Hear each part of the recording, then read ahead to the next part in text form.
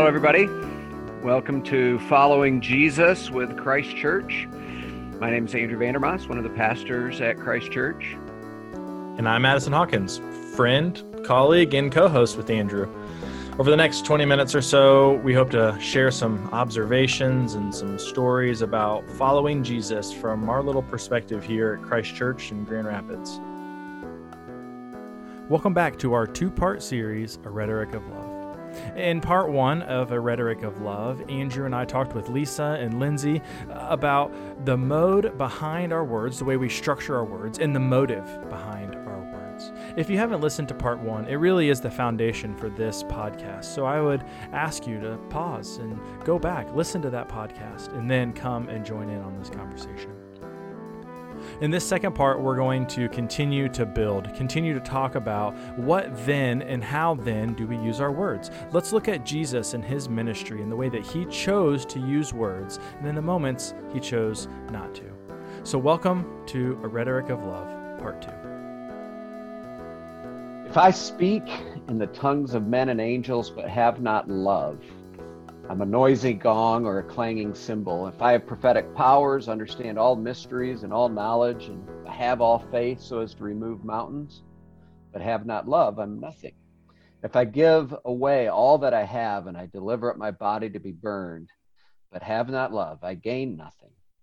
Love is patient and kind. Love does not envy or boast. It's not arrogant. It's not rude. It does not insist on its own way. It's not irritable or resentful. It does not rejoice at wrongdoing, but rejoices with the truth. Love bears all things, believes all things, hopes all things, endures all things. These are the words of the Apostle Paul, 1 Corinthians 13, 1-7.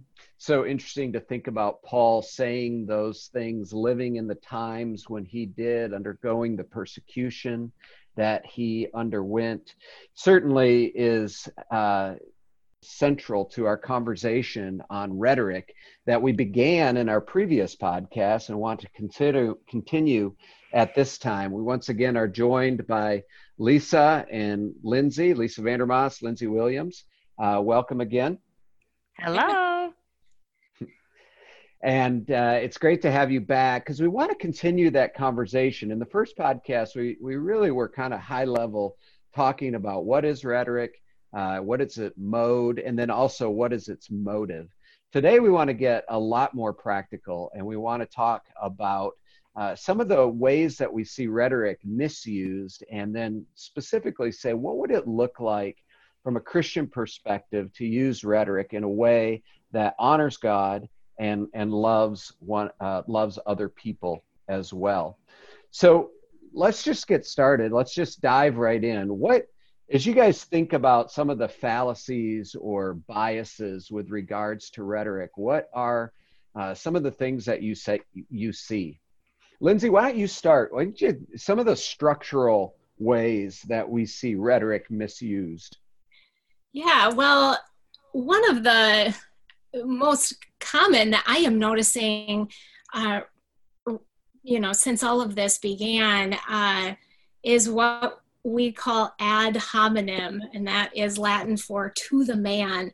It is a fallacy in which instead of dealing with the argument that the person is presenting, and by the way, when I say argument, I don't mean fight, I mean their opinion. Right. Instead of dealing with what they just said, I look at them and their character and I attack them instead of their idea. And so, maybe, they would say, well, the sky is blue. And I would say, well, you are, an idiot. And instead of engaging with the content of their argument. And that it'll take many forms, but you see it out there. And that's something that we call a fallacy, an informal fallacy. What's another one, sort of structurally?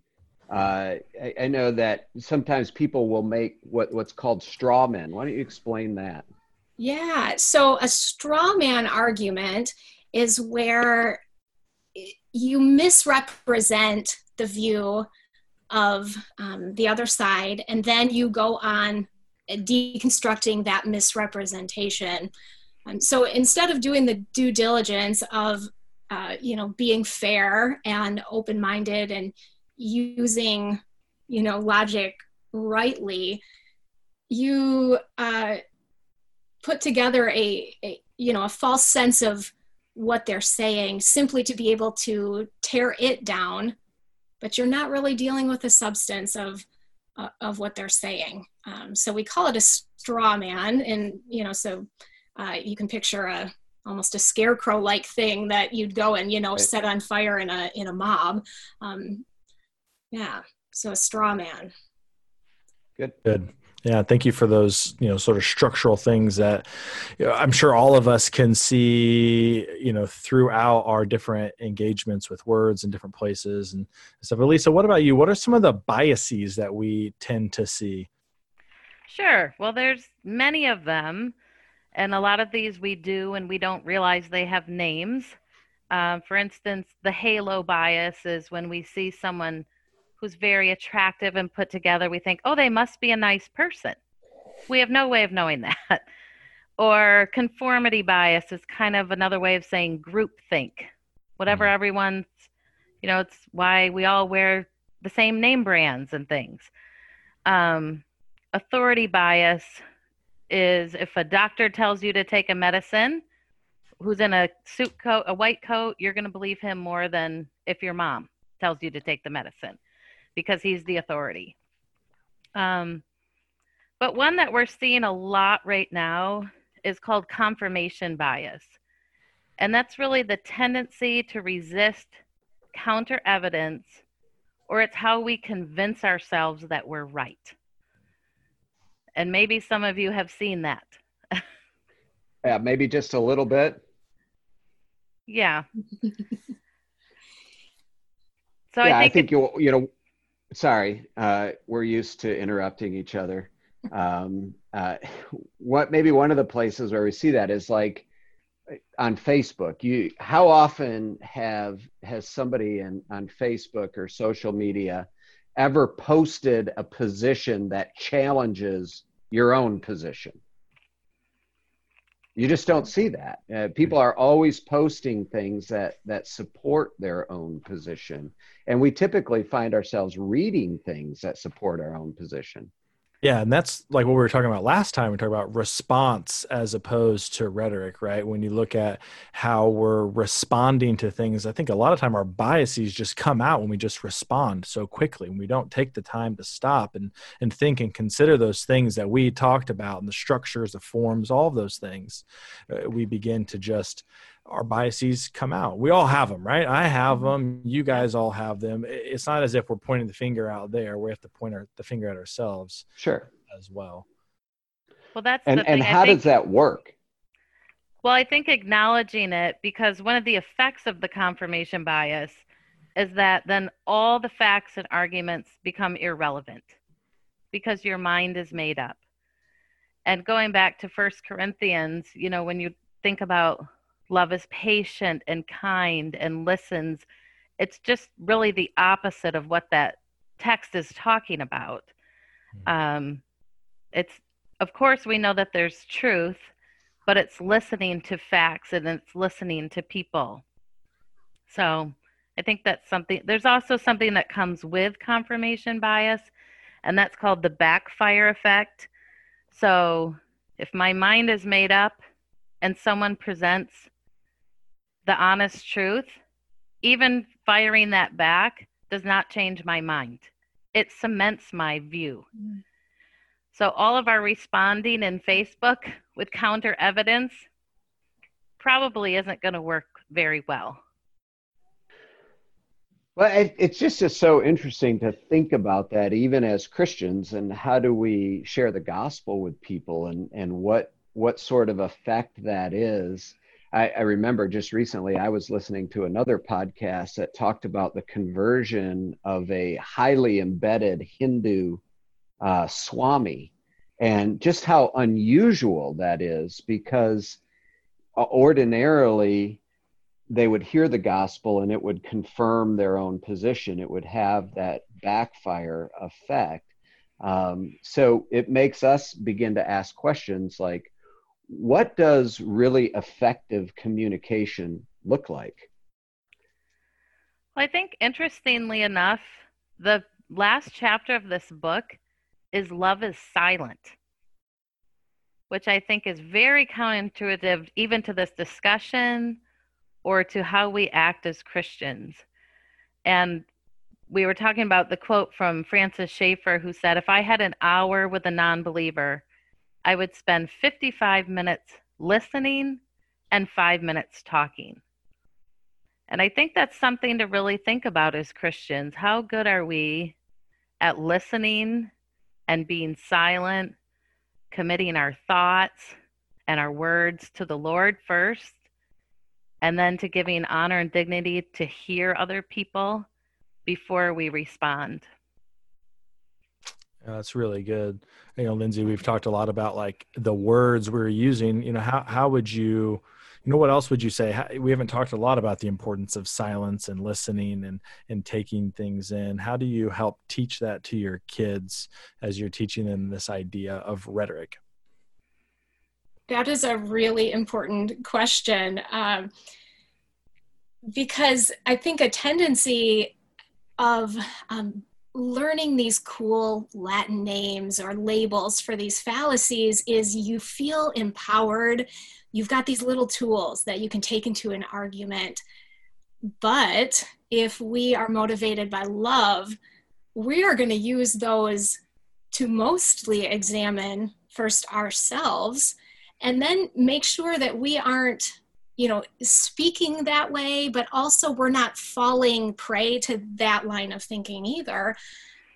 But what we don't want to do is come out guns blazing, pointing out other people's fallacies.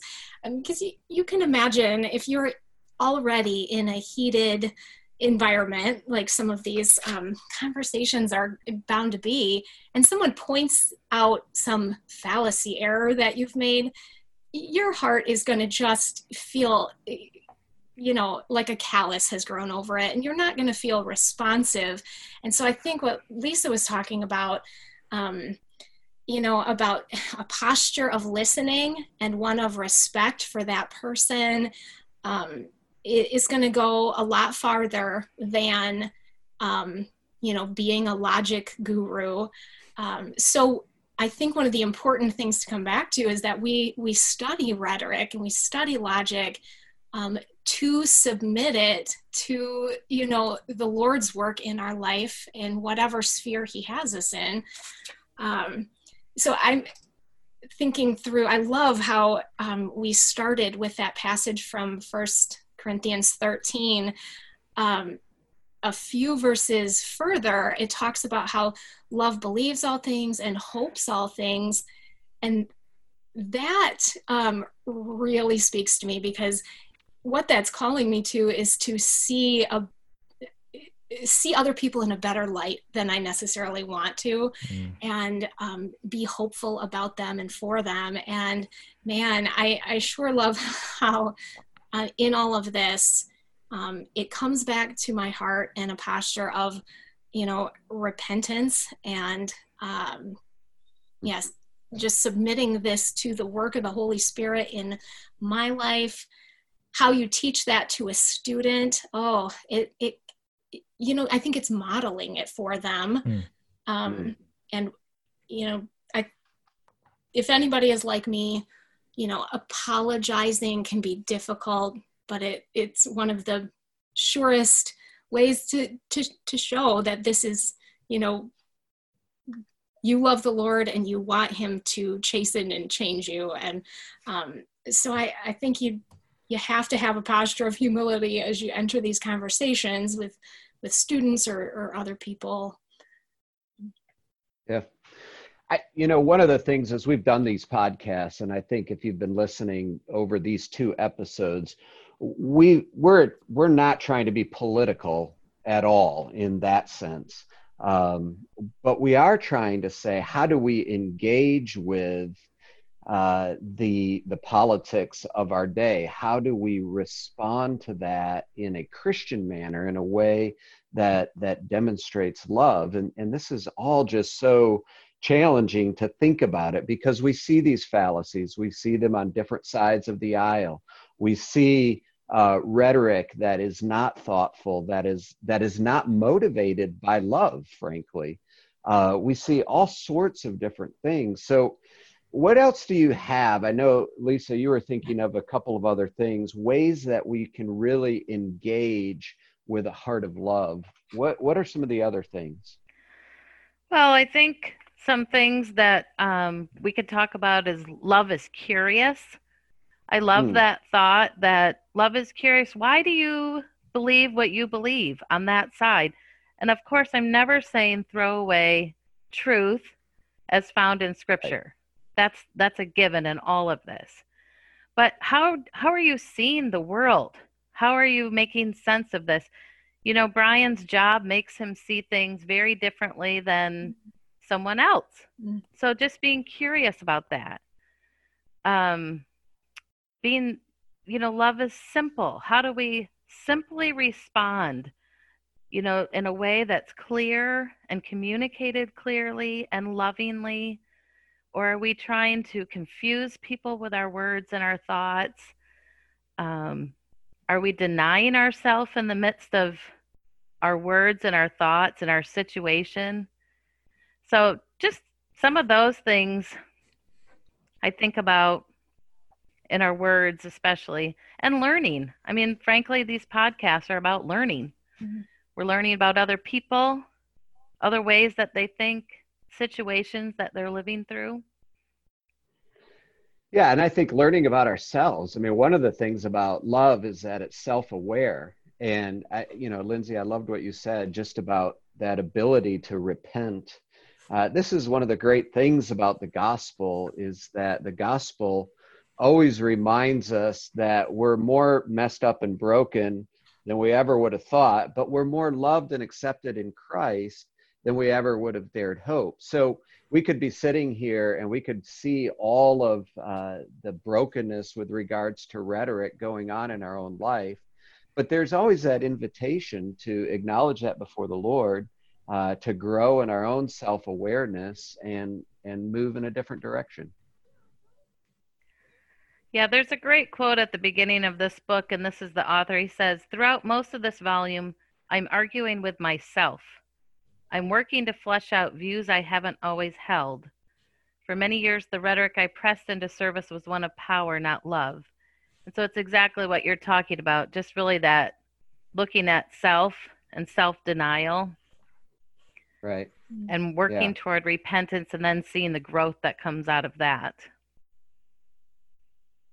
Yeah, that's fantastic. I mean, as we think about holding these two episodes together and we think about how our rhetoric is everywhere, words are everywhere, we're inundated by it right now, and it's mainly digital, it's mainly on the online platform right now, but that won't be forever. It will change. We'll go back to having more public domain sort of conversations. We're also talked about, what are the forms, the ways, sort of the technical side of rhetoric, and what's the motives behind it? What does love look like in all this? How do we have a motivation of love in it? And I just can't help but ask the question, like, what's at stake as we try to land the plane here in this podcast? We titled this podcast "Following Jesus with Christ Church Intentionally," right? We are disciples of Christ. And so as we think about what's at stake, it's certainly has to come back to what it means to be a Christ follower today. I love this quote from Francis Schaeffer. We've mentioned it a couple times. We'll put some links in the show notes to some of these quotes and books. But he says this: each generation of the church in each setting has the responsibility of communicating the gospel in understandable terms, considering the language and thought forms of that setting.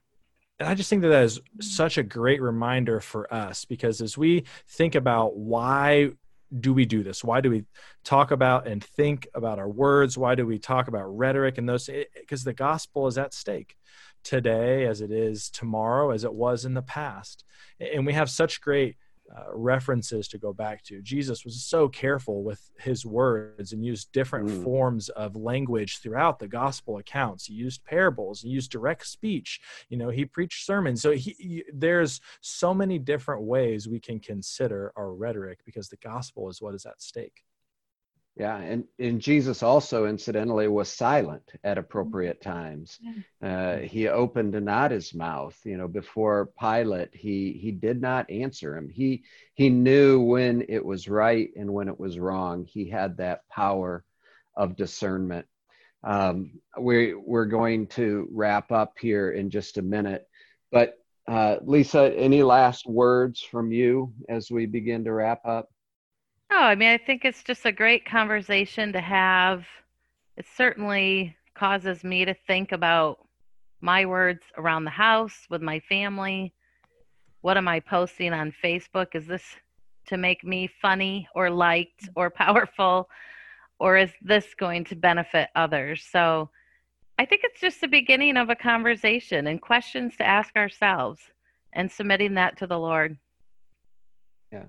Lindsay, thank you for being here. Any last words or thoughts from you? Oh, I loved how Lisa connected it just then to how we are in our homes. And that's why I love being friends with Lisa, because she always has an angle I have neglected to think about. But you're right, like we're talking about our lives kind of online or how we're consuming media, but here we have human beings right in front of us, whether roommates or our family. And just to be ministering to them well in this time with our speech, because I don't know how many days it's been for you guys. I think I've been noting every single day, and we're getting into some high digits here of days Right. sheltering in place. And wow, just to that reminder to think about our words and to bless and instead of curse with our words. Well, I can close with this final quote. Usually other people's words are better than mine. So I'll close with what this author says in his preface, really about why he wrote this book. He says, an unloving rhetoric doesn't work in the long run. It engenders hostility and alienates potential friends and allies. More mature Christians have long recognized this as basic Christian wisdom, and it's not a matter of being nice, in quotes. The love Jesus spoke of is far more revolutionary than that. It involves not only empathy and service, but also creativity, intention, and silence. Yeah, that's really good. Well, thank you very much for joining us. We put you through double work, a 2-episode podcast. This was something that groundbreaking for Addison and I. We're just a couple of rookies, right, Addison? That's right. Yeah. Well, thank you very much for joining us. I'm just going to close us with prayer. And as we pray for the 4 of us, as well as just our community and any listeners, that God would do a work in our hearts that would overflow. Father, thank you for this conversation. I thank you specifically for Lindsay and for Lisa, for them. They're joining us, willing us to share both a level of expertise, but also just a humility in their own learnings as they've been engaging along the way. Lord, we pray for us and for our community that we would truly be a people that are marked by love that manifests itself in creativity, in logic, love that manifests itself in listening and silence and self-awareness, all of these different things. Father, we need you to help us with that. And we need a firm sense that our identity is grounded in you. And so, Lord, we pray that you would remind us that you are love, and that when we come to you, we find the source, and we find everything that we need. We pray this all in Jesus' name. Amen. Amen. Thanks for listening. We're glad you checked us out. If you want more from Christ Church, you can find us at our website. It's christchurchgr.org. That's christchurchgr.org. While you're there, check out the Staying Connected During COVID-19 page for more resources, our home worship guide, the latest podcast, and other ways to stay connected. You can find this podcast on many of your regular podcasting apps, whether that is through Apple iTunes or the Google Play Store. If you enjoyed this content, please consider giving us a rating and a review. Also, sharing this episode with a friend or family member is a great way to keep them connected. We're so glad you checked in. We'll see you next time.